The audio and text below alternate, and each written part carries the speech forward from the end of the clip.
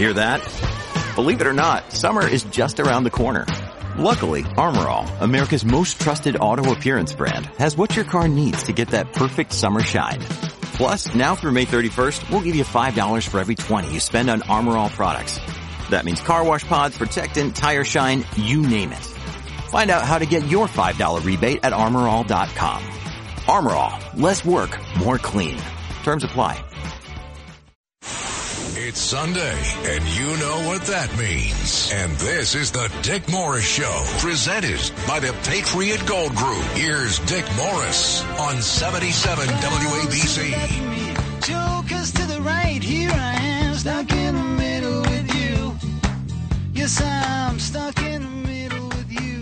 Welcome to the Dick Morris Show with my advisor. That we decided is his title. You did? Doug DePiero. And sponsored by the Patriot Gold Group.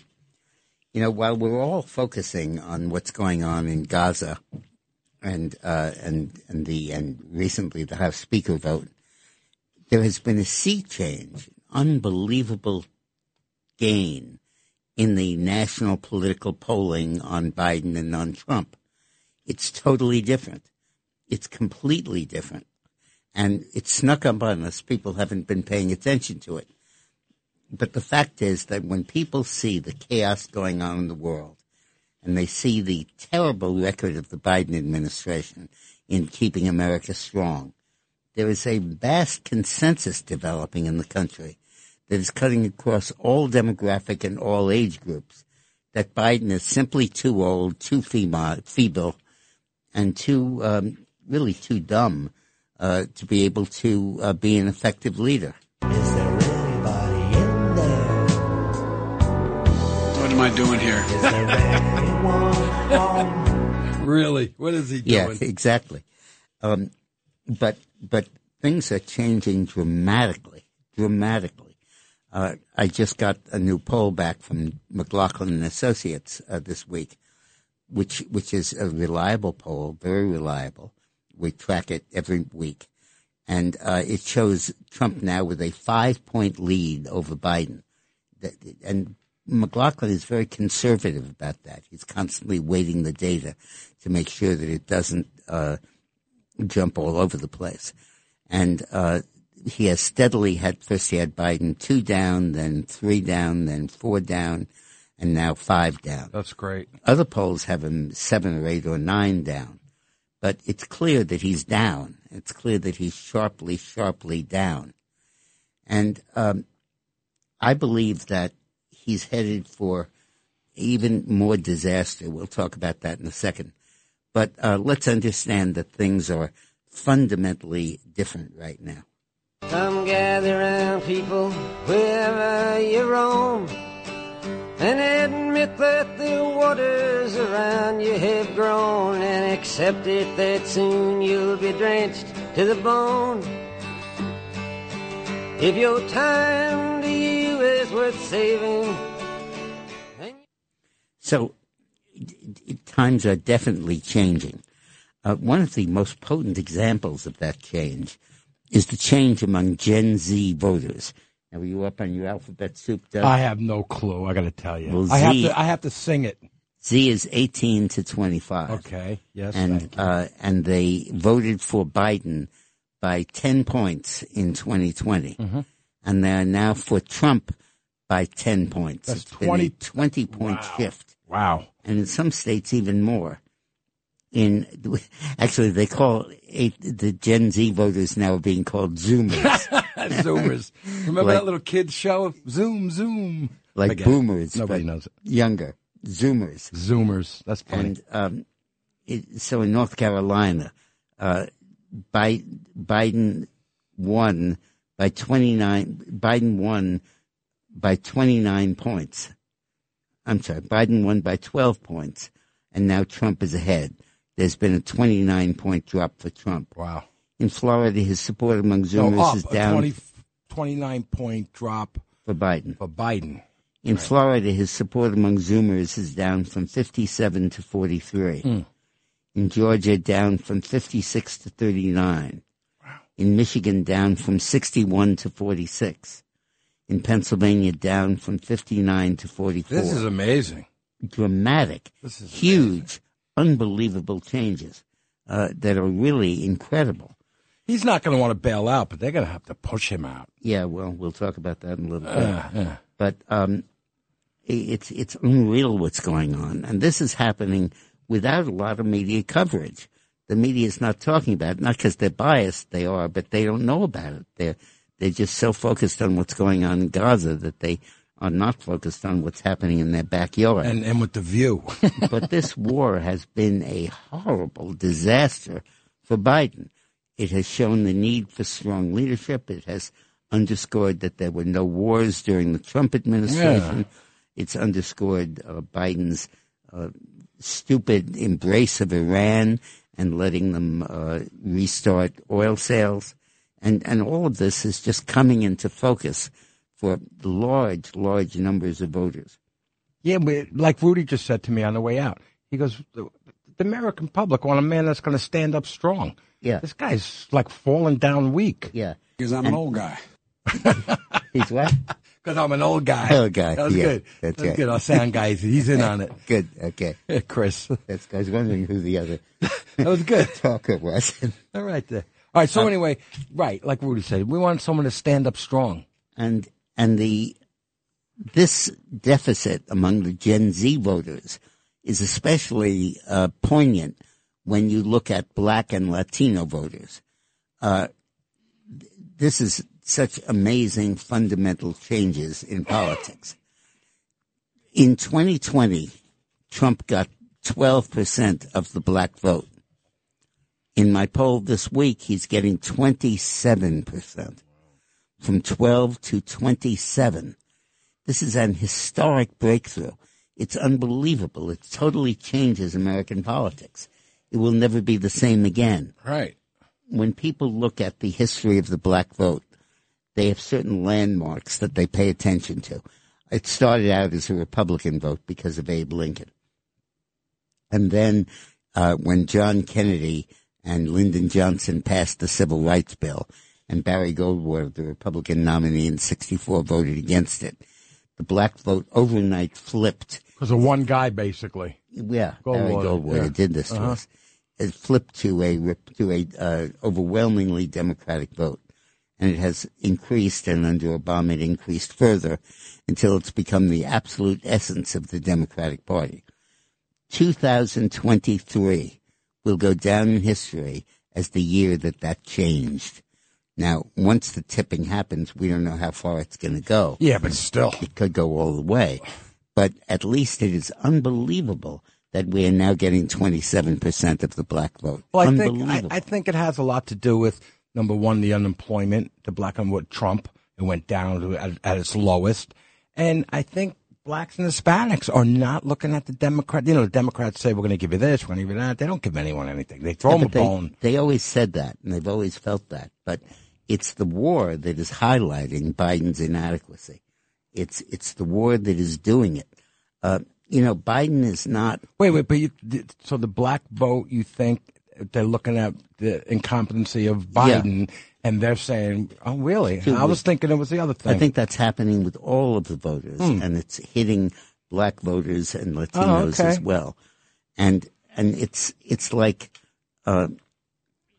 during times of national emergency, like 9/11 or something.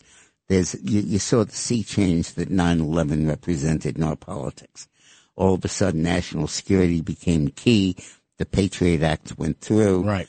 Bush was reelected, and the Republicans took Congress, held Congress. It was unbelievable changes because of 9/11.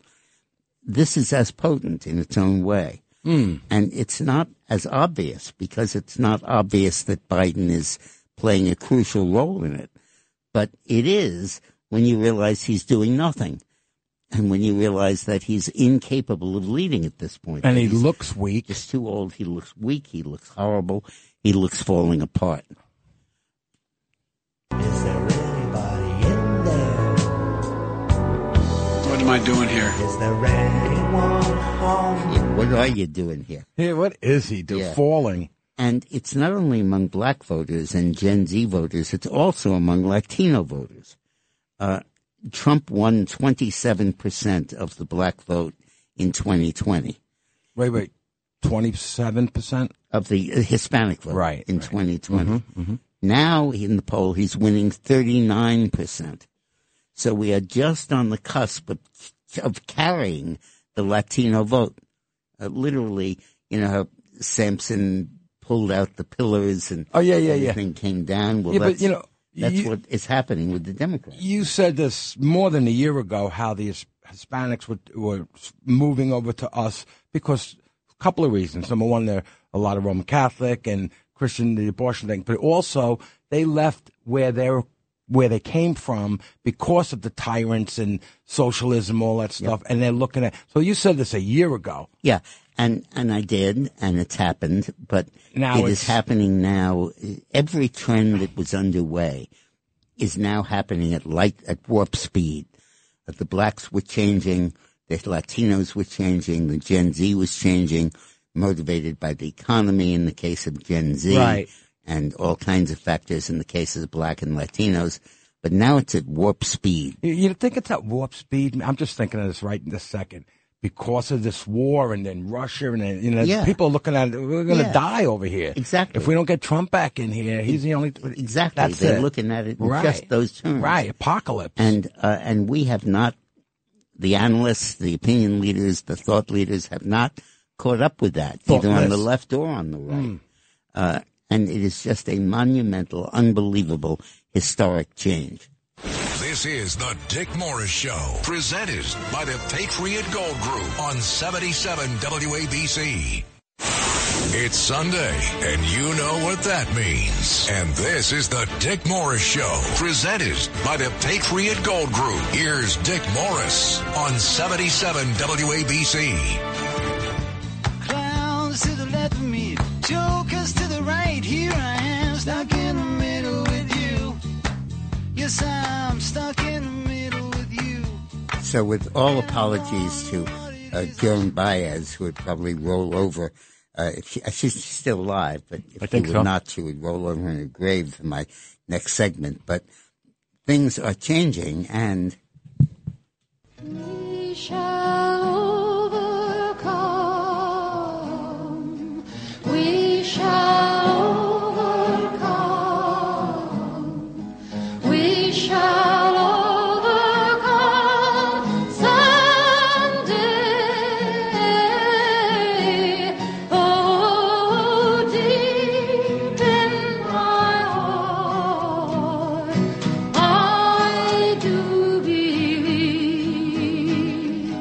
we shall overcome. The room I was in when I heard this song, my mother's womb. That's how old it is. oh my God, I could listen to her all day. Yeah, she's good. So this is Dick Morris on the Dick Morris Show with my advisor, Doug DePiro. Hello, Dick Morris. And it's sponsored by the Patriot Gold Group. Hi, Jack. I want to remind everybody that this week my new book came out called Corrupt, the Inside Story of Biden's Dark Money.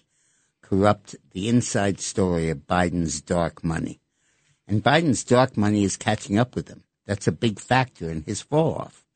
As the information this week... You mean it's biting him in the butt? Yeah. That's what you really mean, right? Yeah, I guess so. The information this week that they actually have produced a $200,000 check that James gave to Joe that totally blows out of the water Joe's argument that I didn't get any of this money. It was all Hunter. I didn't know anything about it. Then, well, maybe I knew about it, but I didn't get it. Well, now maybe I did get it, but not all of it. Right. It's like a skit. Yeah. And it's absolutely destroying Biden, unbelievably. But the other element that we have to look at here is that Biden has made a fundamental tactical mistake, a blunder, in not going into the New Hampshire primary. New Hampshire, historically, as you know, is the first primary in the country. And indeed, the New Hampshire legislature passed a law requiring that it has to be the first primary in the country.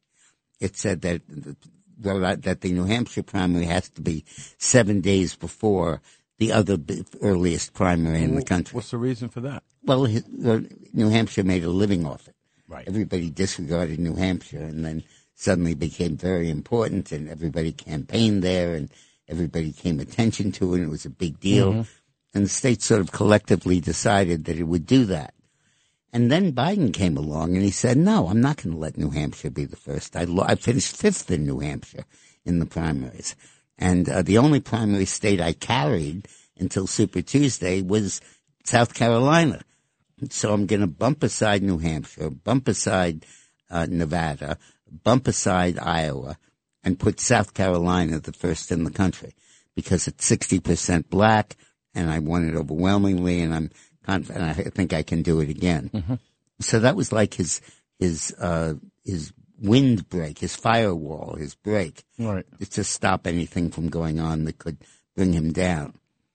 Then New Hampshire outsmarted him. The Democratic Party said you have to let South Carolina go first. And the North New Hampshire legislature said, go to hell, go fly a kite. We're not going to let somebody else be first. We are still running our primary the first in the country. And then the Democratic National Committee came back and they said, all right, I'll tell you what, smart Alex. You say you want to go first? All right. You can hold the vote as you wish, any kind of contest you want to put on the ballot. But you can't award delegates to our convention based on that because we're the Democratic Committee and we control that. So if you can have a primary, it's going to be just what they call a beauty contest. Just the candidates on the ballot and the vote comes in. But you can't award delegates based on it. And everybody assumed North New Hampshire would cave. And they would say, well, it's okay, we'll switch. But they didn't. They said, no, we're not going to change. We're going to keep our first in the nation status. Because they understood, as Biden didn't, and the leaders of the Democratic Party didn't, the psychological effect of a major reversal in the New Hampshire primary. They probably thought back to 1968, when everybody said Lyndon Johnson can't be defeated, particularly not for the nomination.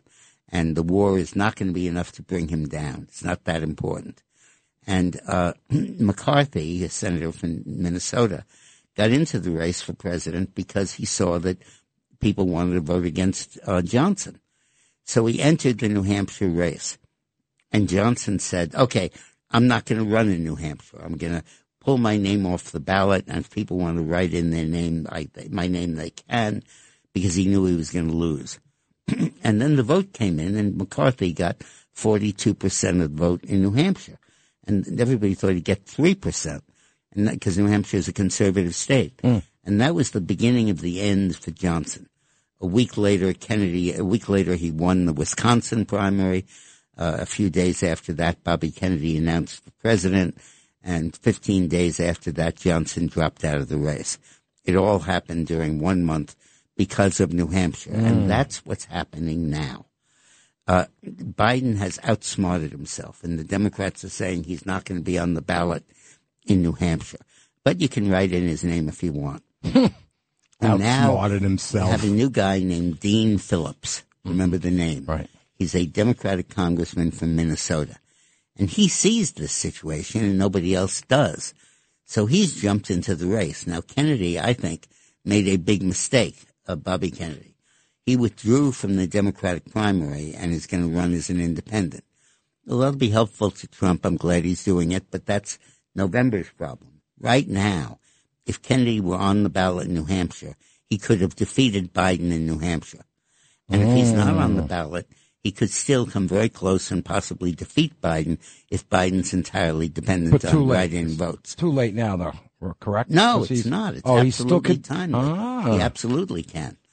And it's very timely. Nobody's covering him. His name is Dean Phillips. But you will know that name. And I believe he's going to really steal a march on Biden. And I think he's going to shock everybody with the votes that he's going to get. And what is he, a senator? Who is he? He's a congressman, Democratic congressman in Minnesota. Minnesota. The same state McCarthy was from. They must breed him up there. But the idea is that people are going to be shocked by that. And that, I think, may knock Biden out of the race, just like it knocked Johnson out of the race in 1968. Because everybody will look at that and say, oh, my God. And then there'll be the other primaries that are going to come. And except in South Carolina, Biden's not going to recover. And I think that this could absolutely destroy him. When you say knock him out of the race, he's not going to pull out. In other words, the Democrats are going to beg him and tell him, get out. They could beg him, but if he starts losing Democratic primaries, he's not going to get the nomination. And so I don't think that that'll work. I think that and he'll bail? You think he will he actually can be forced to bail. Forced? Yeah. That's My what I time's think. up. Yeah. What My did you just time's say? up. My time is up. Yeah, let's Do hear him it again. My time's up. Yeah, you're damn right it is, We got man. some good stuff here. You got it completely right. So, So- he'll be forced. Yeah, to be forced get out. Got it. Now, And if he doesn't run, what do you think? What do you think will happen if he doesn't run? well, I think that there's going to be I think that at that point the race opens up, obviously, and all Democrats are going to run. Right. But I think that what they're going to find is that a new Democratic candidate it'll be almost impossible for him to win the primary and the election at the same year. A new guy. Because he'll immediately be confronted the minute he announces his candidacy. Okay, great, that's wonderful. And now the left wing of the Democratic Party is going to say, how do you feel about reparations for blacks because of slavery? And how do you feel about critical race theory? This is in the primary, Yeah. not the general. In the Right, primary. being Okay, taught go in on. schools. And how do you feel about gender change operation without parental consent or notification done in secret with the school and some social workers and some LGBT groups setting it up? How do you feel about that? And the public's going to go crazy. Because And he's the going to have to Democratic- answer positively for the primary. for the with primary. that. After the guy announces, he's going to be forced Right. to take those positions to win the primary. But they'll kill him in the general election. And Wow. the gap between what Democratic primary voters think and what the voters as a whole think has gotten the general election Right. has gotten so wide that any new candidate is going to fall into that gap. And I think that you're going to see one after another, Newsom and all the others are going to come out if Biden pulls out, maybe even Michelle Obama, maybe Hillary, but they're all going to be hit by the same thing, which is the Democratic Party has moved so far to the left and left the country so far behind that any candidate who wants to win the Democratic nomination will have to take positions that make him essentially unelectable in November. This is the Dick Morris Show, presented by the Patriot Gold Group on 77 WABC. Clowns to the left of me, jokers to the right. Here I am, stuck in the middle with you. Yes, I'm stuck in the middle with you. Welcome back to the Dick Morris Show with my advisor, Doug DePiro. Hello, Dick Morris. And he's sponsored by the Patriot Gold Group. And remember, this week, my new book has come out, Corrupt, the inside story of Biden's dark money. Corrupt, the inside story of Biden's dark money. It seems like he wasn't so dumb then. Yeah, well, he knew Right. how to take care of himself. Right, exactly. Yeah. Funny so how that it's on works. Amazon, and go ahead and buy it. Really, it'll Great book. give you a perspective on everything that's going on. It's amazing you started writing it before all this stuff came out. Yeah. Now, Well, it's like you're right. it's almost like You're right. In they're fact, catching up You, to you Dick saw Morris. me. I would have to change. I'd have to rewrite the damn thing every week because there kept on being new stuff that came up, and I had no choice. Let's go to John in New Jersey. Mr. Morris, always an honor to speak with you. Thank you. You speak about a lot of fires that are in the Democratic House, the Latino vote, the black vote. I wanted to talk to you about how they're going to handle the fire that I think is going to burn down the Democratic Party, and that's the conflict in Israel. They have 4 Muslim representatives in our government, and they're all Democratic. Right. And everybody knows the liberal Jewish supporters of the Democratic Party. How are they going to make that work going forward, and how is that not going to turn into a civil war inside the Democratic Party? That's a great question. It's a great question, but I think you're overestimating the independence of the Jewish vote and its willingness to vote to support Israel. I think that those Jews who are now for Biden are long gone. They've gone off the deep end. In other words, they're not and they're not supporting thinking Israel. anymore. Yeah, About Israel. That's horrible. I think that in fact, the gulf between independent and Republican Jews and Democratic Jews is increasingly mirroring the religious gulf among Jews. There are three sects of Jews, really four. There's Reform Jews who are very liberal and basically almost not Jewish. Conservative Jews who keep most of the rituals and stuff, but who are increasingly straying. Orthodox, what do you mean straying towards? Becoming more Christian, becoming more ecumenic, becoming less Jewish, and less enamored of Israel. And then there are the Orthodox Jews who are the stalwarts, who are strongly pro-Jewish and strongly pro-Israel. And then you have Reconstructionist Jews who are even worse, even more to the left. But increasingly, and those divisions are showing up in the politics. And we'll do a separate segment on that in the show coming up. But I don't think you can count on the Jewish vote to bring the Democrats down. Excuse me, I have a question. Orthodox, are they more Republican or still Democrat? No, much more Republican. That's what I'm saying. Yeah, right. Solidly That's Republican. what I'm asking, I mean. Mm-hmm. And but I do think you can count on blacks and Latinos and young people to end the Democratic Party. Let's go to Richie in L.A. Hey, Richie. Mr. Morris, you are an intellectual genius. The first litmus test is going to be all the elections in 2 weeks. California, I know the New York City Council is up. Let's see if that Latino and black vote moves. I can tell you it will not move. Most people aren't into the presidential election. I really believe if Trump is serious about winning, because, a lot of people are going to give a lot of publicity to a lot of candidates. But listen, 65 Immigration Act's got to go. Race quotas has got to go. Deportations, holding these countries responsible who send all these illegals here. They're working with the establishment. I agree with you, Richie. No way 8 million people. I'm not paying attention to the election in 2 weeks. This New York City Council or the other ones. I don't even know what's happening. I'll read up on it before the election, but I don't think you're going to see major changes. I think it's dwarfed by events that are going on. But I do believe that the underlying shift that we're seeing in the polling will manifest itself increasingly as the presidential election nears. Let's go to George on Long Island. Hey, George. Hi, Jim. Hi, how are you doing, Mr. Morris? Doing great. I am very concerned about, let's pretend that there's no lawsuits and he becomes president-elect, Donald Trump. I'm very concerned about two things in the transition period.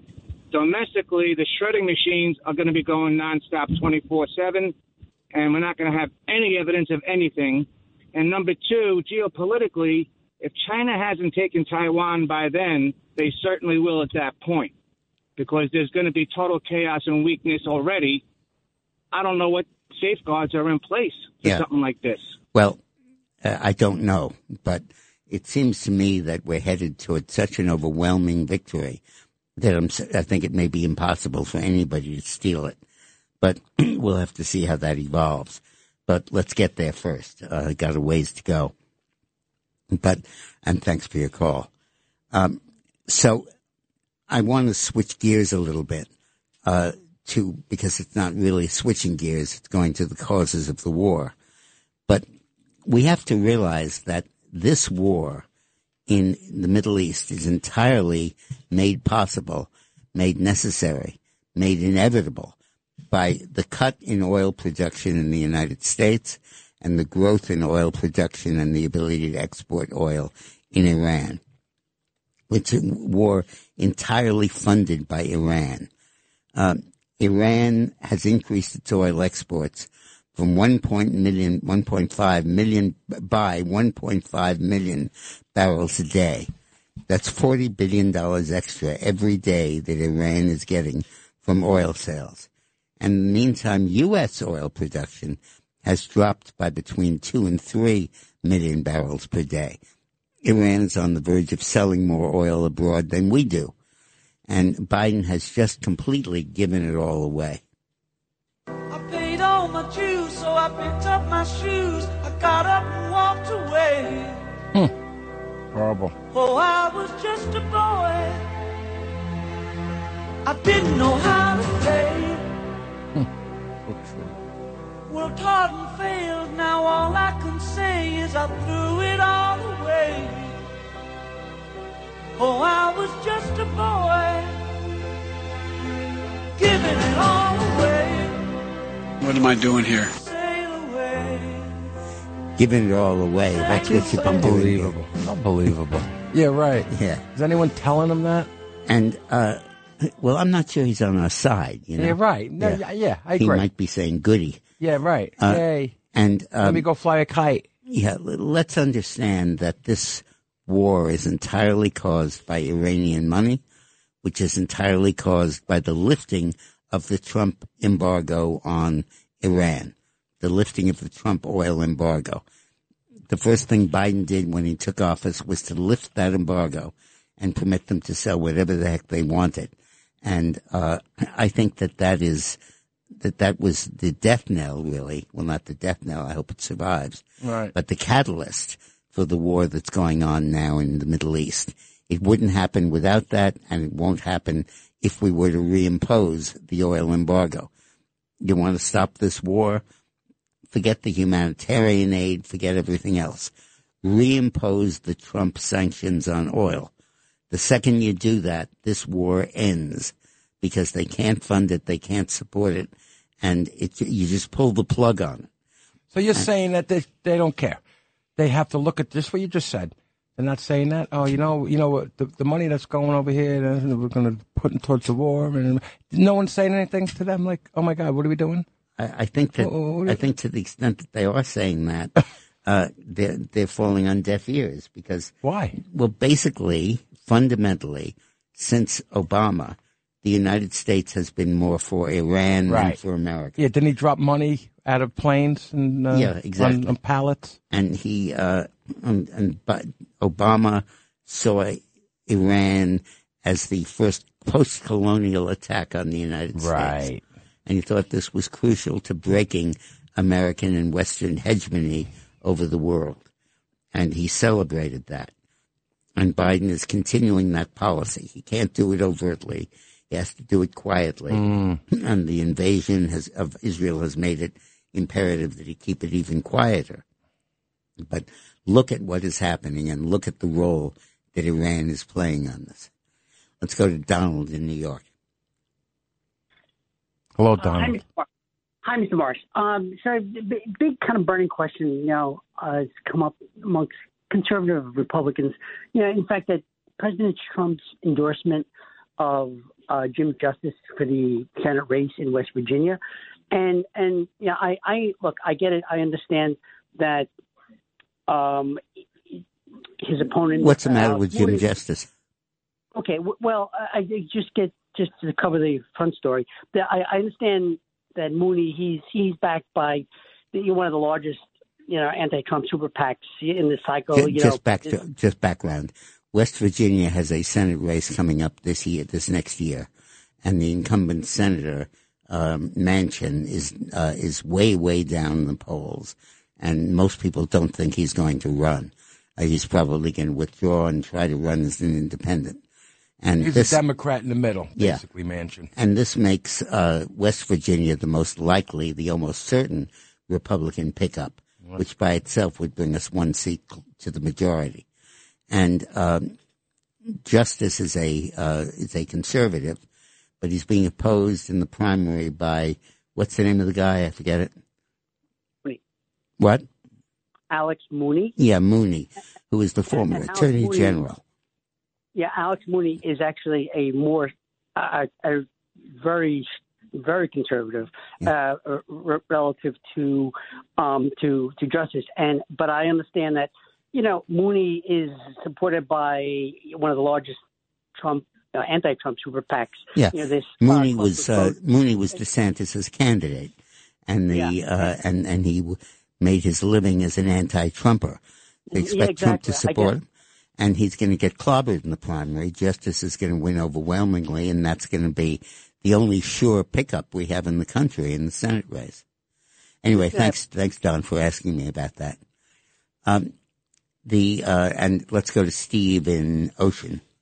Yeah, hi, Dick. I think President Trump should keep it very focused and very simple. Iran acquiring a nuclear weapon, not only to Israel, but to here. I think that's the most important thing with regard to Iranian policy. Possibly, You're right. I hope not, they have one from North Korea, or may get one from North Korea in exchange for oil. Number two, the border. Everything that's wrong with the border. The criminals, the drug trafficking, human trafficking, and also illegal gun trafficking. Yep. That's a good. Which the liberals love to say, no guns, get the guns, no guns. Yeah, right. People don't come in through the border. Right. Thank you very much. That's a good list. And That's a good child list. trafficking. Thank you very much, Steve.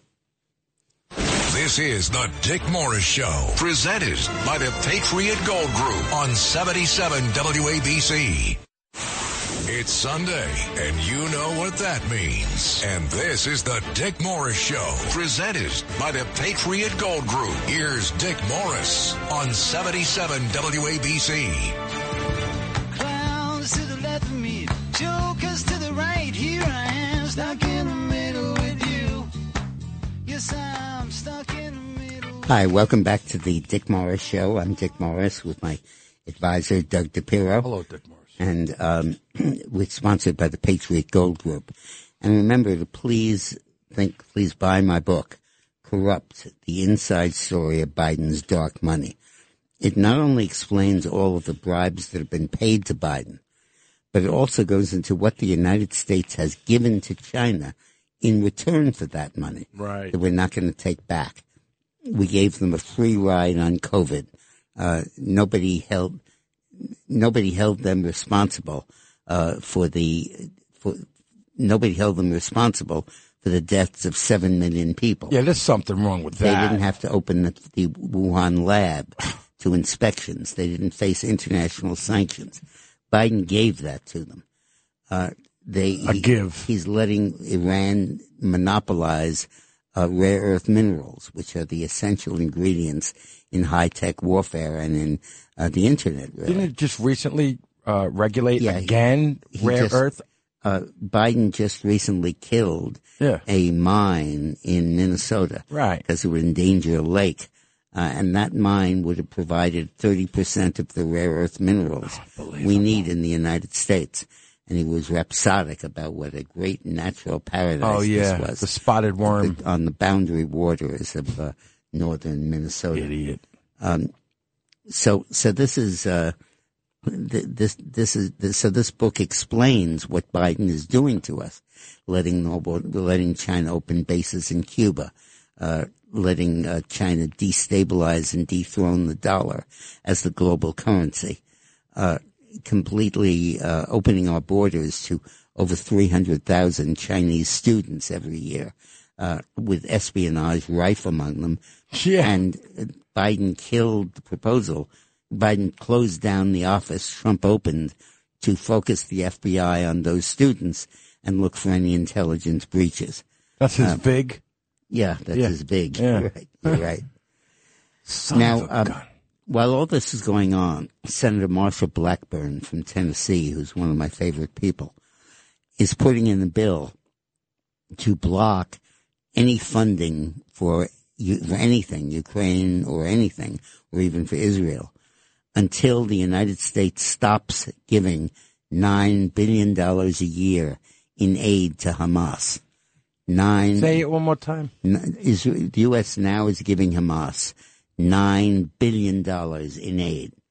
And really? The money to give that is embodied in the legislation Biden just sent to Congress that now will move that we have a new speaker. And he was devious about it. He put it in a bill to give aid to Israel and to give aid to Ukraine. And in there, he slipped a provision for $9 billion of aid to Hamas. Like no one's going to see it. Yeah, so the aid to Hamas is in the same damn bill with the aid to Israel. And Biden says, this is all humanitarian aid. Yeah, to make humanitarian rockets.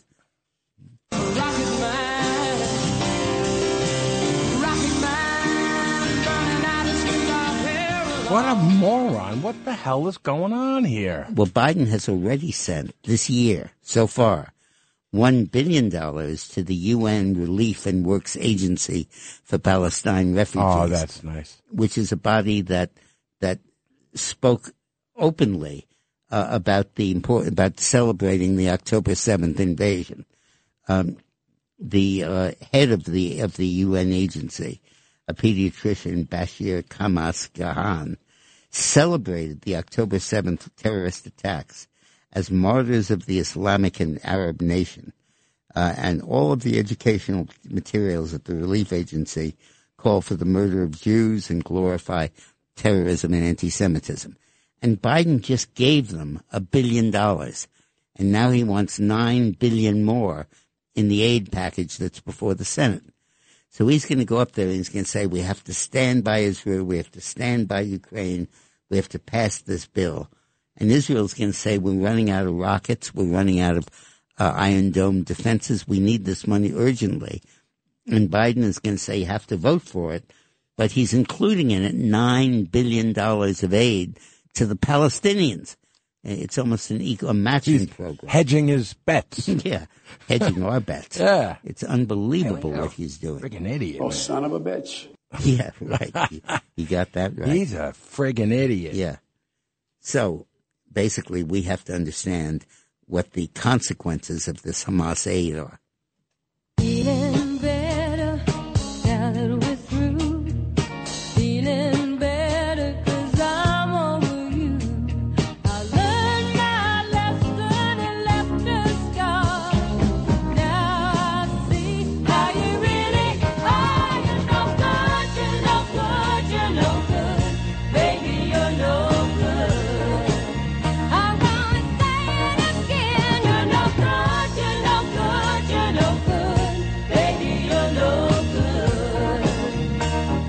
So basically, Trump got rid of ISIS almost 100%. Yeah. 99%, right? And Biden is fueling, basically, Hamas and Iran and all these other terrorists. Absolutely. Amazing. Absolutely. And now he's figured out a way to get Congress to vote to do it. Because he slipped it in. Masquerading as Yeah. humanitarian aid. Yeah. It's absolutely one of the biggest deceptions of all time. But It's this- unbelievable. As you're saying, it's not working because we see it. Well, we have to stop it. Right. What's going to happen over the next 2 weeks is Israel is going to go crazy saying we need this package to pass, and for what it's worth, so will Ukraine. And Biden will say, oh, yes, Congress isn't passing it, and jumping on Mike Johnson, the speaker, for not passing it. When the reason is there's $9 billion in there. Yeah, but you're for going to make sure the people hear it. Palestinians. I will. You're going to be calling people. Yeah, I will, but, you know. Yeah, I know. Okay, know. I need some help here. Yeah. Now, I did a show this week about wind energy. Everybody says that the panacea to get away from oil and fossil fuels and stop climate change is solar and wind energy. But nobody really understands what wind energy involves. These wind turbines that they're now putting around the country, around the world, are 20 stories high. This ain't nothing Don Quixote would take on. 20 stories high. Yeah, and eagles are flying into them. And the blades are so wide and so long that the blade is equal in size to 3 football fields. 900 yards? 900 yards, yes. No, what I said. No, 3 football fields, 300 yards. Right, 300 yards, right. And that's 900 feet. 272 feet. Right. And imagine 3 football fields rotating around quickly offshore, generating wind energy. And birds flying into them. Birds flying into them, but more importantly, they're collapsing. They're falling apart. You've had 4 major collapses in the last year or so, right. Because they can't sustain that kind of weight and those kind of conditions offshore. And they are also screwing up aqua life. Right, whales and dolphins. 30 whales have died because of the frequency. Windmills. The frequency of the spinning, sound yeah, of that they have to do right. to drill underwater, so screws up the whales that they don't know where they're going, right? Whatever, and they get beached, they die. Horrible. Sandra heard my show and she wants to thank me for it. Thank you, Sandra. Hi, Sandra. Oh, good afternoon to Dick and Doug. The book is out. I know. Don't worry. All right. But I wanted to say something. I want to really thank you for spending all the time you did last night on, I call it Dick Morris University, but your show on Newsmax, because nobody else covered it like you, Dick. And you know what?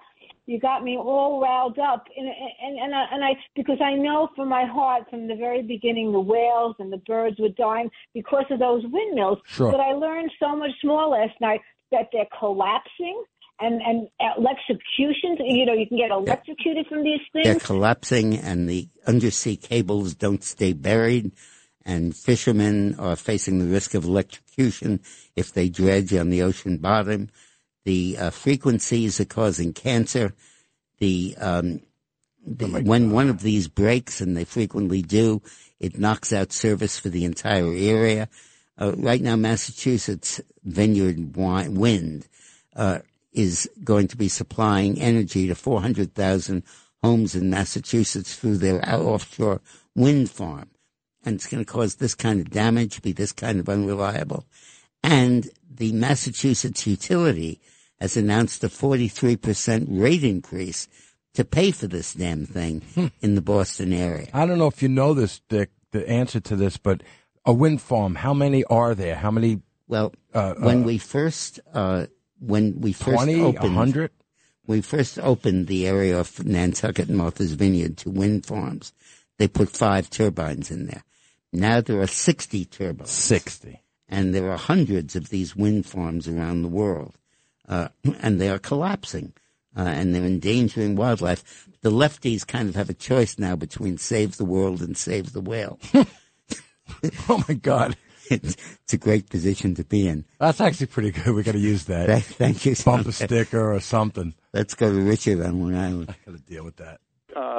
Hi, Dick. How you doing? I was wondering, I was listening to Jonathan Turley on Fox this morning, and he was talking about Colorado and some other states trying to get Trump off the ballot. Right. He didn't think it was going to fly, but I wanted to see what you thought about it. I agree with him, but it's worth paying attention to. When the 14th Amendment to the Constitution was passed in the aftermath of the Civil War, they readmitted the southern states to the Union and said, okay, you can participate now in the election of 1866. The war ended in 65. And you can elect your members of Congress and your senators. And at the time, the blacks really didn't have the vote in those states, and the Klan still controlled them. So the Southern Confederates said, oh, whoopee, we're voting for all of the old Confederate generals. They took the vice president of the Confederacy, Alexander Stephens, and elected him senator from Georgia. And all these Confederates start showing up in their Confederate Army uniforms to take their seats in the House and the Senate. And the Republicans who led the fight in the Civil War said, oh, no, we're not putting up with this. We didn't win on the battlefield. Not for you today. to take it back on Election Day.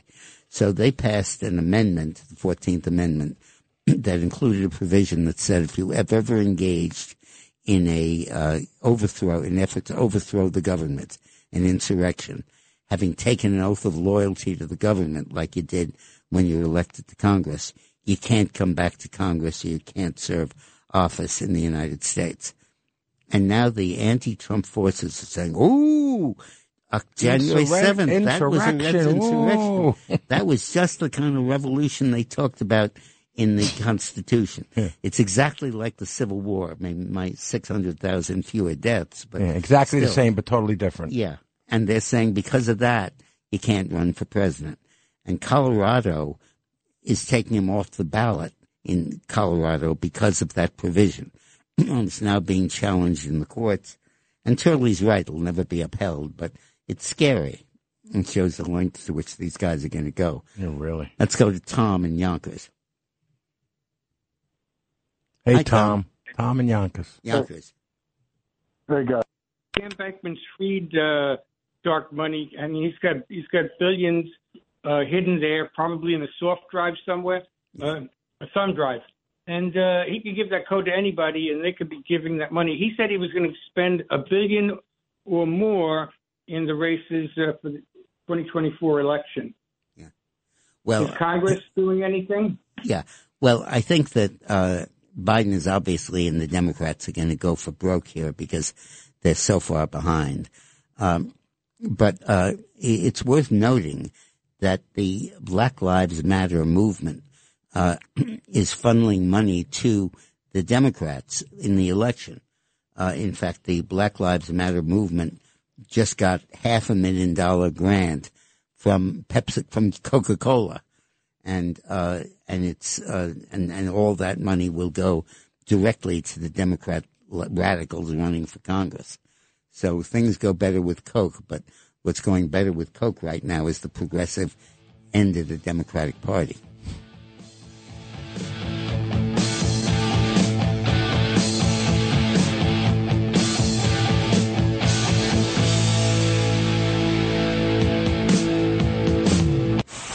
It's Sunday, and you know what that means. And this is the Dick Morris Show, presented by the Patriot Gold Group. Here's Dick Morris on 77 WABC.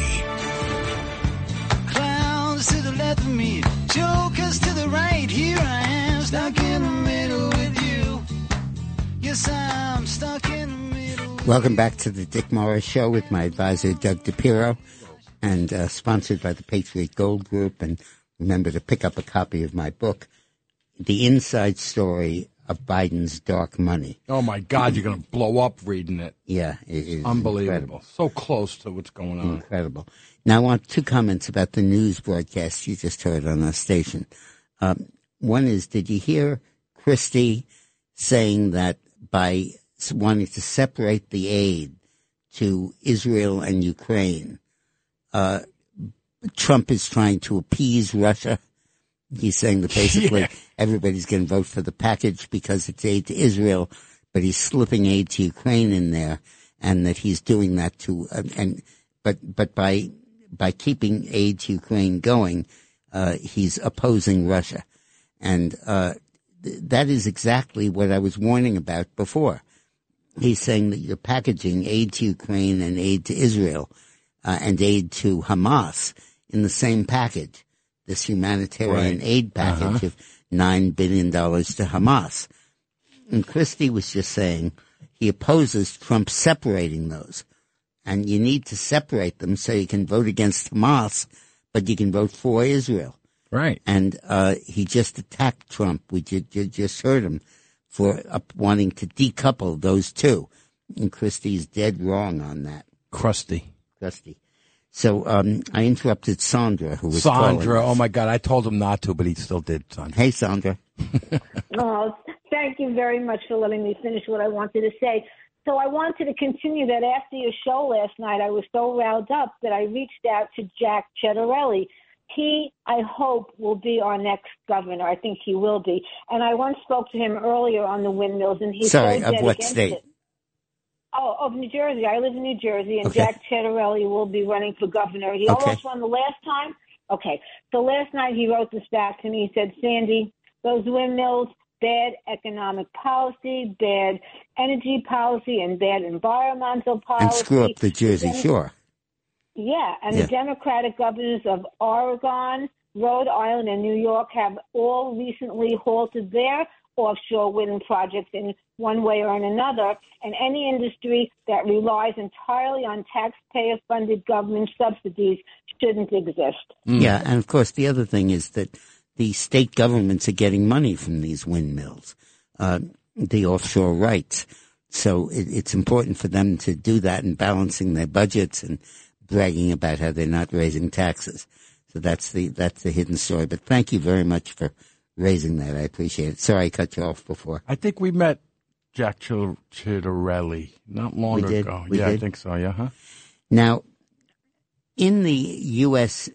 deal with Iran that was allegedly to stop them from developing nuclear weapons, the one that Obama cut and that Trump ripped up, there was a provision, and there is a provision that says that Iran is not permitted to develop nuclear-capable ballistic missiles or to test them until the sunset date when this treaty ends in October of 2023. And it just ended yesterday or the day before yesterday. And as a result, Iran can no longer be called upon to abstain from activities related to nuclear-capable ballistic missiles, including testing. And the UN Security Council will no longer be obligated to approve Iran's import and export of items that could contribute to developing a nuclear weapon delivery system or the development of rockets currently used by Iranian proxy terrorist organizations throughout the world. So it's open season now on Iran developing missiles, and these are ballistic missiles, which means they're intercontinental, which means they'll be able to hit the United States. And the prohibition against that is now lifted, and nobody has lifted a finger to reinstate it. I think Trump will this week, but it's a very important issue. We're naked from protections from this. I don't wanna stop. Baby, it's our time. Don't you wanna be on top? 'Cause we own the night, and I don't wanna dance alone. 'Cause baby, I know that I don't wanna. This is somewhat like when Clinton non-proliferation with North Korea, wasn't it? Right. So I don't want to stop developing nuclear missiles. That's Iran's position. And Biden's position is, okay, guys, go ahead. Let me give you another $50 billion to help you out. Here's the starting gate. Yeah. And here's some upstart money. And I'll bet nobody's heard of this in this show. I mean, it's amazing that this is going on and nobody is talking about it. And this isn't a proposal. This is something that takes effect on, what's today's date? The 30th? I don't know. It takes effect tomorrow, on October 31st, coincidentally Halloween. Iran can restart testing and building of nuclear-capable ballistic missiles. Ballistic, that means America, not just Sinai and the Gaza. And they can do it, intercontinental, and they can import materials and technology to make that possible. Right. And not only them, but their proxy terrorist states, Hamas and Hezbollah, and Yemen can get these missiles. And if you think Israel's having problems now, wait until this prohibition expires and they go ahead and do that. It is absolutely incredible. Let's go to John in New York. Hi, John. Hi, guys. You guys make a great tandem. Hey, John. Thank you. You're welcome, guys. Mr. Morris, you are an absolute wealth of information. How you know all these little intricacies about the inner workings of everything. Keep up the great work. It's like Rain Man. This is why I'm an insomniac. Every time I hear the news, it just gets worse and worse. Yeah. Well, we're winning. Biden has gone down. Trump is winning. So, go back. Feel free to get your sleep. All right, John. So what we got? These windmills have been nothing but a scam from day one. I mean, first of all, it's ridiculous. How could the federal government just come out with a boilerplate statement that, it's not killing the whales, has nothing to do with it? Where did they come up with that? Yeah. We got whales dying in Long Island. We got whales dying in the There are 30 dead whales that washed up in the last year. 30 dead, large whales. Beautiful animals. And fantastic animals. And how is it that Massachusetts now, I thought these windmills were supposed to lower your electric rates. Now they're going to increase 40%? Oh, Yep. really? I didn't know that. 43% rate increase in Massachusetts to pay for the windmills. And you're absolutely right. It was supposed to lower utility rates, but it's sending them soaring. It is such a scam, these windmills, and they are destroying aquatic life. They're causing cancer, and they're unreliable. They collapse. Right. They These rust. things are taller than the not as tall. Excuse me. The Washington Monument and the Seattle Space Needle, are the same size as these windmills. Really? That's how tall they are. Oh, my God. They're 20 stories high, were they an apartment building in New York. And the blades that are rotating so heavy. are incredibly heavy, 26 tons each. and they are so long that they're equal to 3 football fields in length. And imagine these swirling around offshore in heavy winds and heavy seas and tremendous stresses on the construction. And the blades are falling off. The towers are collapsing. The taxpayers have to pay for it. And it's killing the fisheries industry off the coast. Wow. Like I said, it's got a choice between saving the planet or saving the world. I can't believe they're that big. That means that the bearings that thing is spinning on, that's probably what's rusted and breaking. Yeah, it is. The weight, the bearings cannot handle the weight. 26 tons, and it's not on ground. It's in the ocean. And there's with wind hurricanes and storms and right. all of that stuff. Wow. And yet the government is charging ahead with them. Originally, they put 5 turbines off Martha's Vineyard. Now there are 60. Didn't Ted not want this to happen in his backyard? Yeah, right. Oh, not my backyard. Exactly. This is the Dick Morris Show, presented by the Patriot Gold Group on 77 WABC. It's Sunday, and you know what that means. And this is the Dick Morris Show, presented by the Patriot Gold Group. Here's Dick Morris on 77 WABC. Clowns to the left of me, jokers to the right. Here I am, stuck in the middle with you. Yes, I'm stuck in the middle with you. Hi, welcome to the Dick Morris Show with my advisor, Doug DePiro, sponsored by the Patriot Gold Group. By the way, those windmills, they're killing eagles and big birds. I got to tell you, yeah, that's but not it's good. Big Bird safe. Oh yeah, he doesn't Sesame fly. Street. He doesn't fly. He's got those big feet. I worry about Big Bird. Come on, it's not funny. I love animals and whales. Let's go to Andrew in New Jersey. Oh, hello? Hey, Hi, Andrew. How you doing? Yeah. Hi, Dick. There's so many great songs about topics that come and go. One of them is a song called "Don't Kill the Whale" by Yes. Oh yeah. Way back in 1978. Sure. Why doesn't the radio play that?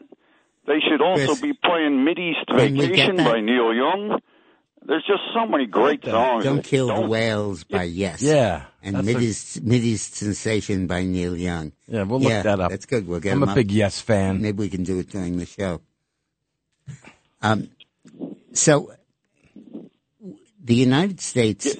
I'll go ahead, Andrew. Go ahead. Thanks for the call. Thank you, Andrew. The U.S. is running. Israel is running out of rockets for its Iron Dome.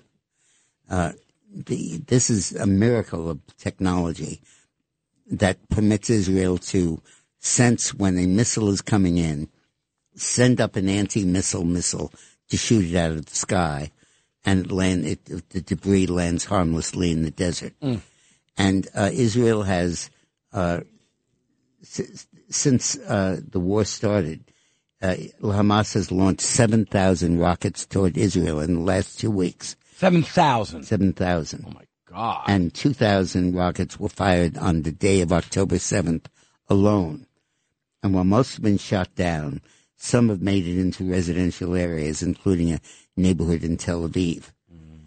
But these are very expensive rockets, anti-rockets. And how are they affording them? Each one costs about 60. They're very expensive. Each one costs about $60 million. And the problem is that we are running out of these missiles. Israel is running out of these missiles. I'm sorry, I got it wrong. Each interceptor costs $40,000. And Hezbollah has 150,000 rockets. Oh, I see. And Hamas has more. So the interceptors, Israel's got the interceptors. Yeah, but they're running out of them. Mm-hmm. And the problem is that the U.S. can't provide them both to Ukraine and to Israel. And Biden stupidly did not increase our production of Iron Dome rockets. Oh, my God. And we do not have a stockpile of them. And we can't do both. And we can't do both of them. I mean,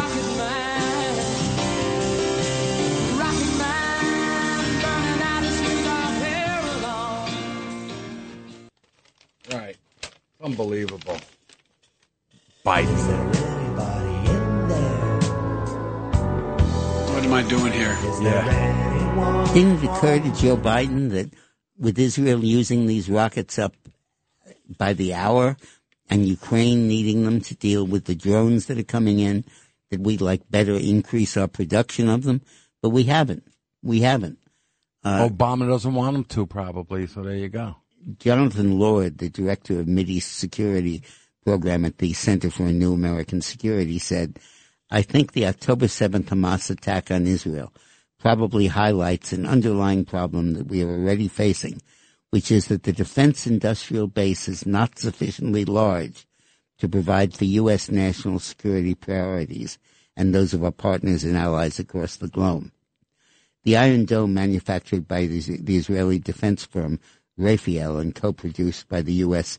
industrial giant RTX, formerly known as Raytheon, is an air defense system. It uses a radar to detect incoming short-range missiles launched from 2.5 to 40 miles away and assesses whether they're headed toward urban areas. If the threat is credible, the system launches a missile known as a Tamir interceptor missile to destroy the rockets. But each Tamir interceptor costs $40,000, and we don't have a lot of them. We don't have a stockpile. And Israel is using them up at an enormous rate of speed. And it did not occur to this demented president of ours, idiot, to go ahead and stockpile stuff. Is there anybody in there? What am I doing here? Is there anyone? What you're not doing, you idiot. Yeah. 'Cause I'm an old guy. I mean, just didn't occur to them to do that. So now we face a choice. I think it did. And they're saying, no, we don't want to do Now it. the U.S. faces a choice between supplying Ukraine and supplying Israel, because we can't supply both of them with enough rockets to deal with the drones that are threatening Ukraine and the rockets that are threatening Israel.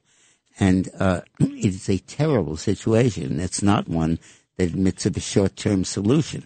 Just giving them more money, there's a huge lead time to ramp up this production. And we are really caught with our pants down here. Oh, it's horrible. And we're going to increasingly on the news see stories about rockets that are hitting residential areas in Israel and drones that are hitting residential areas in Ukraine. And we lack the capacity to protect these regions. Now, all of this would be unnecessary if the United States would simply reimpose the Trump oil sanctions on Iran. Re-elect Trump. We have to re-elect Trump and then reimpose. Right. Have to re-elect him to reimpose him. But and at that point, we can cut off the money that's flowing to Iran and presumably stop this bombardment from going on. It sounds so stupid. We could cut off the money that Biden's sending them. Yeah. And, first he's sending them $6 billion for the hostages. Then he's giving them $9 billion in humanitarian aid, like rockets and drones, to Hamas. Right. And our oil that we and the oil, the $40 billion a year. 70. Well, total of 70 cumulatively, but 40 a year I see. that they are pumping, that is funding their operations around the world. And we don't need to aid our allies. We just need to stop helping our enemies. Right. And that's what Biden is doing. It's absolutely terrible. So get a hold of my book, The Inside Story of Biden's Dark Money. And I talk here about the concessions he's given China and the stuff he's done for China. It hasn't received publicity because media is biased and because it's complicated. One of the biggest things is that the United States needs to be the global currency. If we're not, we can't possibly pay for our defense budget. We'll have to cut it back severely, and China will have a bigger military than we do. You see, when any other country in the world wants to run a budget deficit, they have the right. They can't just print money. We can, because ours is the global currency. So when we print dollar bills, we're printing some currency that is useful anywhere in the world and that we can use to pay off our debts. But the British pound, the The euro, the yen, the Chinese yuan can't be used for that. Only the dollar can be used. This came about in 1945 when we won World War II. And at the Yalta Conference that ended it, FDR was dying, had only a few more weeks to live. But he told his ship, no, pull over in Saudi Arabia and let me spend a day there meeting with the King Saud of Saudi Arabia. Pit stop. Literally, he used one of his last hours on earth to do this. And what he told Saud was, we will defend Saudi Arabia. We will give you the military support you need. But what we want you to do is to only accept the dollar in your oil sales, not accept any other currency. And they signed a deal, and that made the dollar the global currency. Then it was ratified when the International Monetary Fund and the World Bank was set up at Bretton Woods Conference in 1946. We are about to give that away because our budget deficit is so high. Our dollar is worth so much less and less because of Biden's inflation. That China has now organized a group called BRICS. China, Brazil, Russia, India, and China, BRICS. And they're joined now by Egypt and the United Arab Emirates and Iran and a whole bunch of other countries, 10 or 12 of them in all, that are saying we will no longer sell our oil in return for dollars. We insist that they be paid for by either gold or some other currency, the yuan, or a currency issued by the International Monetary Fund called special drawing rights, SDRs. I mean, this is fighting words. Yeah, and it will just destroy our economy. Trump said correctly, it's the worst defeat we will have suffered in 200 years. And Biden is letting this happen. You don't hear statements out of the White House. How can he stop it? He could stop it by imposing a trade embargo on China or by not buying Chinese imports. He could do the same policies Trump had before. He could stop this in a heartbeat, and he won't do it. He won't even think about it. So you take this. You take the unleashing of COVID on the world. You take the base in Cuba that China's establishing. You take Kennedy would roll over right now. Exactly. Well, Biden's rolling over, but in a different way. Right. He's bending over. China is now building 6 offshore islands in the South China Sea, literally land filling and building an island. So it becomes basically an unsinkable aircraft carrier to use in attacking Taiwan. And we are doing nothing about it. Nothing. We have 300,000 Chinese exchange students coming into the United States every year. And the stories are piling up about espionage. The Chinese intelligence briefs these students before they arrive in the U.S. and then debriefs them about what they've done to sell American secrets. And it goes on without any action by Biden to deal with it. This is the Dick Morris Show, presented by the Patriot Gold Group on 77 WABC. It's Sunday, and you know what that means. And this is the Dick Morris Show, presented by the Patriot Gold Group. Here's Dick Morris on 77 WABC. Clowns to the left of me, jokers to the right. Here I am, stuck in the middle with you. Yes, I'm stuck Dick, in before Welcome you go, back to the Dick Morris Show. This is Dick Morris with my advisor, Doug DePiro. Before we go to the next... presented by the Patriot Gold Group. Yes. The next topic. I'm just thinking, Biden's sitting home eating his little whatever dinner, and doesn't somebody say, "Hey, Dad, but what about this thing with China does anyone care?" Joey's going to say, "Hunter, finish your carrots and get that money from China." Oh, son of a bitch. No, really, it's not funny. I don't want to make a joke of this. This is not funny. Yeah, right. I can't believe it. It's hard to get happy after this. So we talked about windmills, and we talked about how this is a panacea for global warming and for climate change that is absolutely backfiring. But nothing is backfiring as big as the focus on electric vehicles. Slip sliding away. They're not going to last. Slip sliding away.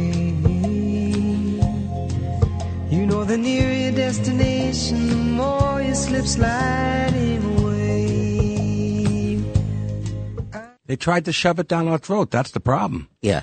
Electric vehicles cost $50,000 to $60,000 each to buy, and that's for your basic brands like Toyota. How much? So 50 to 60. Mm-hmm. But luxury electric vehicles like Lexus and stuff can go up to $100,000 in cost. And they're a great bargain. You have to recharge them every 200 miles. Sometimes for 24 hours, sometimes 48. Sometimes it takes 2 days to recharge them. If you go to a special facility that the companies have set up, and there are only a few of them in the country, you can get it recharged in 4 hours. Otherwise, it's going to take at least overnight. So it's basically quoting you to driving 200 miles a day. No, every 2 days. 2 days, yeah. Or maybe every 3 days. And for some reason, people are not buying them. The purchases of electric vehicles is way down. And in fact, Akio Toyoda, the former chairman of Toyota Motor Corporation, said, "I'm enjoying a told you so moment." He said, "People are finally seeing reality," said Toyota. The man Toyota. The man himself. Mm-hmm. Last October, Toyota announced a $70 billion 9-year investment in electric cars. Only half of that is going to go to electric vehicles. But the high costs of production, repair, and battery replacement and limited charging infrastructure are also working against rapid adoption of electric vehicles. And climate change is being hurt by electric vehicles. Where do you think the electricity comes from? You plug it in the outlet, and that's how it comes from. The electricity has to be generated. Right. And at the moment, the United States gets 80% of its electricity from non-renewable sources. It gets 20% from nuclear, from offshore, from solar, and from wind, and from water energy, hydropower. Altogether? Altogether. But 80%, 85% is non-renewable energy. That's about 30% coal. It's about 40% natural gas. And the problem is that you have to pollute the environment and warm the planet to produce the electricity to fuel the car that's supposed to fight all of that. But they don't see it. But when they plug the car in. They're in such a political rush to pass this damn thing. So that he could showcase some accomplishments for his environmental base, that they decided to, I don't mean to be funny about it, but put the cart before the horse. Yeah. Before there was this capacity generated, they are requiring you to switch to an unacceptable new type technology. California law, which is basically the tail wagging the dog on this, because the whole country follows it, says that we can have no more gas-powered vehicles sold after 2030, which is like 5-6 years. Never happening. And first, the cost of buying this stuff is so huge. The cost of generating the electric power is so huge. And I question whether we even have the capacity to put in that electric power. We can't. Already we have brownouts all over the place. I was just going to say that. And we don't have the capacity to generate that, which means we have to build more plants and more stuff, and we're nowhere near having that. So, they're not going to make the 2030 deadline, but one after another we're seeing these energy panaceas go away. I forgot to mention when we were talking about wind energy, the European Union now generates 30% of its electricity from wind. And they said by 2030, we're going to have 42.5% generated by that. The hell they are. Right. They'll be lucky to get up to 35. Right, I doubt and it. Because reality is now dawning on so many people about what's happening. Let's go to Tom in Florida. Hi, Tom. Hey, Tom. Hey, guys, great show. Thank you. I just was wondering what's your feelings on the new House Speaker of the House, given the dissension you had from Matt Gaetz last week. I'm just wondering if you have any faith in the Speaker. I hope they've learned their lesson, Tom. I hope the Republicans in the House have learned that they only have a 3-vote majority and that they can't screw around, and that the Speaker may not be perfect for them. He may not do everything that they want. He can't do everything all of them want because there's such diversity of opinion, but that's too damn bad. Suck it up and deal with it. Right. Don't put the country at a point where you can't function. Right. The government was about to close in 2 weeks because we couldn't get the House in session to pass a funding bill. Israel is running out of Iron Dome rockets, and we can't pass the aid to them or Ukraine because the House is in the session. Right. We're finding in so many situations we need a House of Representatives to function, and the Republicans stopped it. And this purism, this insistence on finicky-ism and making sure everything is just what we want. They literally, when they ousted McCarthy, said the problem is we wanted a 6% reduction in spending, and you only supported a 1% reduction in spending. So they beat him. You know, we got an 8% increase in spending because the Republicans couldn't get their act together to pass a 1% cut in spending bill. Amazing. And they just can't continue with this. Cut off your nose to spite your face? Well, yeah, your neck to spite your face. Let's go to Patrick in Wabash. Yes, I have one question. Can't you understand that everything that you've said today is a reason why Biden should be impeached? Yeah, I get it. I get it. That's why I wanted a new speaker, Patrick, because we can't impeach him until we can get a new speaker. And when they proposed Jim Jordan, I supported him because he was the leading mover and shaker for impeachment. But now it looks like Johnson is going to follow in his wake and go ahead, and Comer has a green light, and Jordan has a green light, and I think it'll work out. Now, don't believe he's going to be removed, Patrick. He's not. But what is going to happen is all of the money he's gotten from China that I write about in my new book, The Inside Story of Biden's Dark Money, all that stuff is going to come out, and not in a forum where the media can avoid covering it, because it's going to be an impeachment trial. They have to cover it. They can't not cover it. And this evidence will come out at trial, in testimony, in depositions, and closing statements.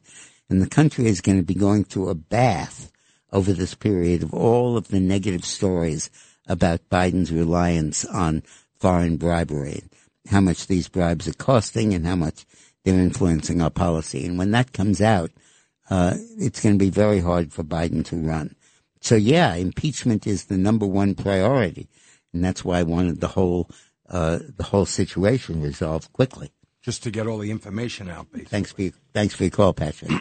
Let's go to Chaz in Connecticut. How you doing, Dick? Enjoying the show. Thank you. Agree with almost everything you say about electric vehicles, except I happen to be driving a Tesla, and some of the facts and figures on charging and costs are a bit off, at least as they relate to Teslas. Good. Tell me. So the one I'm driving has got a range of about 320 miles. Oh, good for you. I can, and that and means the you can go price to the drugstore, right? And I fully understand where the electricity is coming from, but it does cost me less to fill up per mile than gasoline. By my calculations, if I do it at a Tesla supercharger, it costs roughly the equivalent of $2.50 a gallon. Where is If I the do it at Tesla my house, supercharger? Yeah, where is it? Where is it? The network of superchargers is incredible. However, at the current time, they only charge Teslas. Yeah, so And- where is your nearest in Tesla? Connecticut, yeah. Where's your nearest So I'm recharging station? I'm in the northernmost town in Fairfield County, and I've got two of them within 8 or 9 miles. Mhm. I also have a charger at home where it costs me about $2 a gallon. So let me ask you a the question. equivalent for gas. Are you physically fit for hiking 8 or 9 miles every time you need gas? It hasn't happened yet. Need but a recharger. Here's part of the problem. I mean, Elon has got some of this stuff figured out better than most, which I think is why he's no longer the How much did your fair-haired Tesla boy of the cost you? administration. How much did it cost you? All right. So the one I bought was I got this October of last year, so it was just before they came out with a $7,500 credit, and this one cost me upper 50s. I'd say about 58. Yeah. So today it would cost you just over 50. It's the Y, which is the smaller version, the smaller SUV version. But I got to tell you this: the performance of it is unbelievable. Yeah, they're quick, they're fast. They're crazy fast. And they're quiet, but they ain't a panacea. And Doug said the other day that in 10 years there won't be electric vehicles. There won't be. There might be some classics. Let me just spend a second on that. I spoke about this, I think, a few weeks ago. When electric cars were proposed, it was seen as an alternative to hydrogen cars. We'd already gotten past the need for gasoline cars, and we knew there needed to be an alternative. Mm-hmm. And Schwarzenegger, who was my client, proposed a switch to hydrogen. He said, take all the gas stations in the country and switch them to hydrogen, because hydrogen is plentifully, easily available, doesn't cost a lot to make, just electrolysis of water, and sometimes you don't even need to do that. And its emission is a stream of water, a trickle of water down the highway.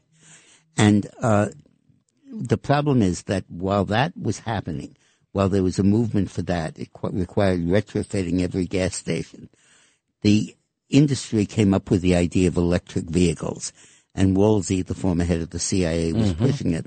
And it seemed logical. It seemed good. It's a stopgap until we can get hydrogen. But nobody considered that a long-term solution. We don't have that kind of electric grid, and the climate consequences of producing that much electricity would be awful. But now it has become permanent. The only things that are temporary in life, that are permanent in life, are those that are permanent. Sorry, that should be the only things that are permanent in life are those that are temporary. And that's what we're seeing now with EVs. But thanks very much for your call, Chaz. Thanks for educating me. This is the Dick Morris Show, presented by the Patriot Gold Group on 77 WABC. It's Sunday, and you know what that means. And this is the Dick Morris Show, presented by the Patriot Gold Group. Here's Dick Morris on 77 WABC. Clowns to the left of me, jokers to the right. Here I am, stuck in the middle with you. Welcome back to the Dick Morris Show with my sidekick and advisor, Doug DePiro. Hello. And sponsored by the Patriot Gold Group. And remember to you don't have to run out just go to your computer and buy a copy of my book, The Inside Story of Biden's Dark Money. You can learn all about the stuff we're about to impeach him for. And hurry up, because he'll be our former president very soon. The inside story of Biden's dark money. Yeah. Okay, Sandra? And I'm not sure he'll last too long, so be sure to Hurry get up the and book. get it. Yeah, well, he's still there. He's a moron. One of the reasons... What am I doing here? I just put that together earlier with Chris. That's great. One of the reasons he's about to become a former president is that the cost of home ownership has risen so much that new homes now cost $1,000 a month more than they did under Trump. How could you buy a new place now? $1,000 a month more. Mortgage payments in 2010, when Trump left office, 2020, when Trump left office, were $1,400. Now they're $2,500 a month. Wow. So it's like a $1,000 increase. No middle class person. The economists tell us that when Trump left office, a middle income family could afford a $700,000 house. Now they can only afford a $300,000 house, and you won't find many of those in the real estate section, in the real estate ads. And can't buy land for that these days. Yeah, that's right.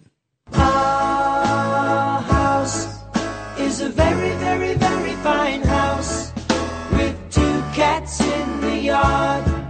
Life used to be so hard. What am I doing here? Everything is easy 'cause of you. You're ruining us is what you're doing. My house is a very fine house, very fine and small. Let's go to Roberta in Staten Island. Hi, Dick and friend.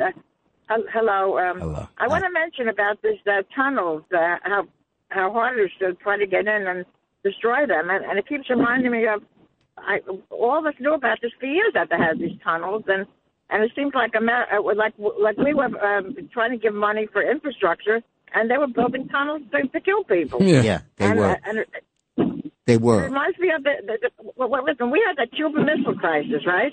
Yeah. We were so upset that Russia was putting missiles 90 miles from our shore. I remember everybody was petrified. How come nobody was worried about these tunnels all these years? Oh, and nobody's worried about China putting bases 90 miles from our shore like they're doing. I talk about that in my new book. Cuba, you mean? Cuba, I'm sorry, yeah. China's putting missiles 90 miles from our shore in Cuba, the exact same thing that the Russians tried under Kennedy, and we almost went to war to prevent.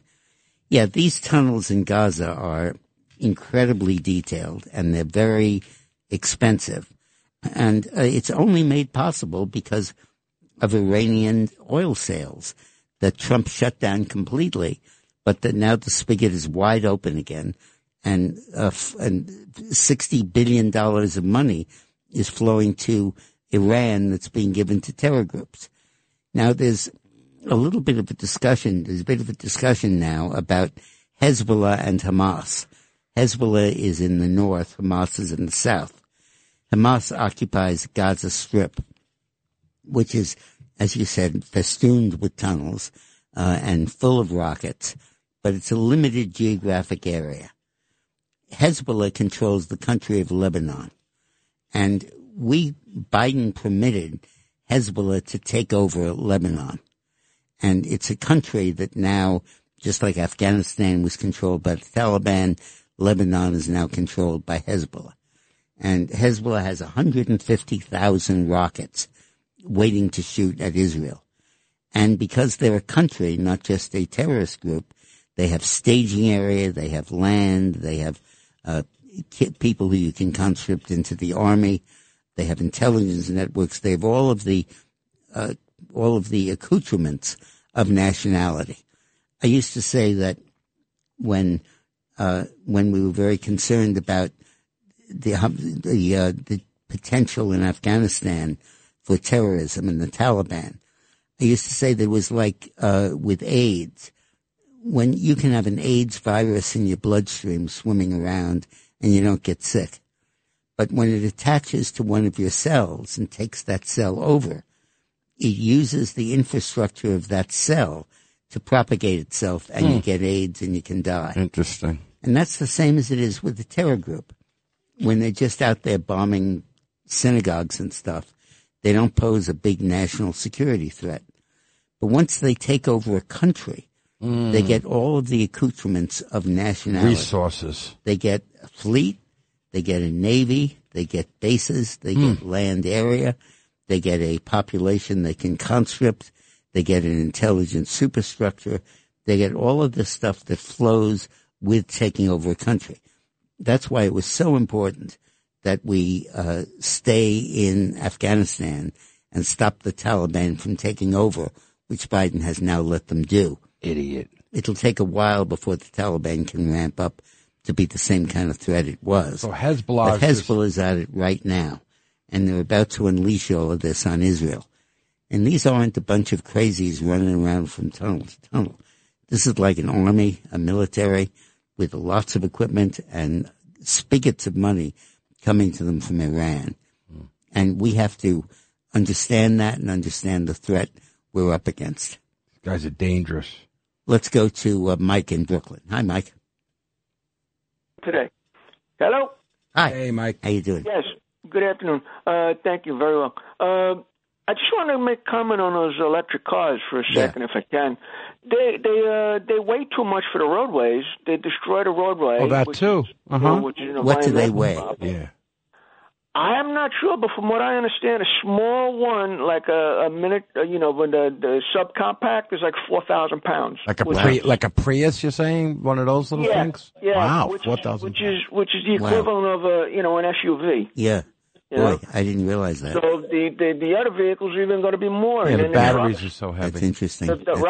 Right. Plus you sit in a radioactive situation, because those batteries are EMFing all over the floor where you're sitting on top of it. Yes, I just heard that recently. Right, with serious health problems. Right. Thank you. Thank you, Mike. That was good. Let's go to Joe in Connecticut. Hi, Mr. Morris. Hi. Hi. When I was a kid, I live in New Jersey, but we're driving through Connecticut. We have PSE&G. That's our electric company. When I was a little kid, they had cars running off propane gas. We have buses in cities that run off propane gas. I don't understand why propane wasn't the next logical step instead of electric. Maybe you could help. Yeah, well, there'll be a denouement. The country is going to learn about the shortcomings of electric cars. And there's going to be a hell of an investigation about that. And we'll understand why we bypassed hydrogen, we bypassed propane, and we settled on electric cars as the alternative when there were such obvious defects and flaws. It reminds me of trolleys in New York City. There used to be trolleys all over the place, like there are in San Francisco. And then they were replaced. They were all removed. And the structures were taken down. And there's a lot of evidence in Robert Caro's book, The Power Broker, about Bob Moses, about efforts by the oil companies to incentivize the destruction of the trolleys because they wanted to increase their sales of cars and of gas. And I think you're going to get something very much like that coming down the pike. Thanks for your call. Let's go to John in Connecticut. Oh, hi, Dick. Good afternoon. So last week, you didn't say, you just suggested, you never said that Trump could go to jail, but you kind of sort of danced around it, in my opinion. Now, what you said that, like, one of those crazy judges is going to end up putting him in jail. Is there truth to that? I mean, do you think that that's likely? Yeah, there is truth to that. But before I go down that road, I just want to tell you what I've told Trump on many occasions. Even if he is, he's going to still be elected president. The country is so disgusted with this investigation. They see it as just partisan political hype and tripe that's put out there to try to stop Trump from becoming president. Look, Trump's lawyers make a very basic case. They say, okay, if he did all these things are happening, litigate this after the damn election. What are you doing it before when everything biases the jury pool against Trump? Sure. And, of course, the purpose of this is to bias the jury pool against Trump. The purpose of this is to try to foreclose the possibility of Trump's election. And the country gets it. And they particularly get it when they see Biden sitting there as the alternative. And that's why Trump is 5 points ahead. And were he to go to jail, I do not think he would drop. I do not think it would preclude his election. Legally it wouldn't, and politically it wouldn't. People used to say, oh, if he gets indicted, he can't possibly be nominated. Oh, now he's indicted 4 times and looks like Arizona's going to make a 5th. And, more the merrier. He's going to keep going. I told him you need more indictments. I can't believe you say that to him. I did. You know, he was on the way in Miami, how many months ago, to get fingerprinted and whatnot. And we called him up. And he was actually in his car, you know, the Secret Service car, and going there. And Dick Morris says, hey, sir, how are you? And he goes, oh, good, Dick. And how are my polls doing? Like, he had a great attitude. How are my polls doing? He goes, great, they're up. You should get arrested more often. I couldn't believe he said that. You'd never say that to an Italian that's going to get fingerprinted. You say, they don't know what they're talking about. Dick Morris says that. So I believe that if Trump were to be imprisoned, horribly, unjustly, and terribly, I think that it wouldn't destroy him. I think it might even help him. Trump the other day posted an image of himself in court next to an image of Jesus Christ. And in effect, he is suffering for some things he didn't do and for us to try to help us. And I think that people are increasingly understanding that. And I think that I believe there's a tremendous feeling that if Trump were to be imprisoned, if this were to go that far, that it would be very clear that this is just the judicial system being politicized to become a weapon. Let's go to Bob in Long Island. Yeah, how you doing? You guys got a great show. I love it every Sunday. Okay, on the hydrogen car, the problem with it is, it's true, the exhaust on that is H2O, water or whatever. But to get a capacity of that tank to go anywhere, You got to remember that's like a little Hindenburg. That fuel has to be put in, pressurized in a liquid form, and I forget how many negative degrees that tank is. So it's almost like driving around a little bomb. Yeah, but it's like an armored car. They have to really. That's the theory, and I think that's. But when it's developed and when it's put together with good engineering, it's going to be a very viable alternative. It would have been a viable alternative. And it's easy to sensationalize it and say you're driving a bomb, but with the they'll figure it out. Car, you're driving a car that isn't charged, so you're driving a dud.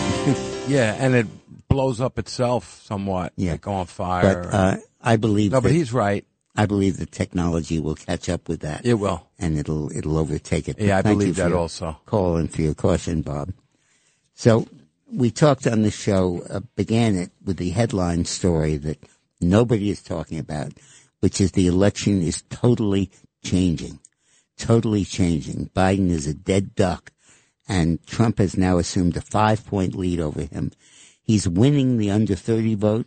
He's winning he's at 27% of the black vote. That's he got great. 12 in the election. Wow. He's 39% among Latinos. He got 27 in the last election, and there has been just an enormous change during this war as people see the consequences of having a totally inept president who's completely out of it. A weak president. It's an honor, Dick Morris, to be here with you. Thank you. Because I'm an old guy.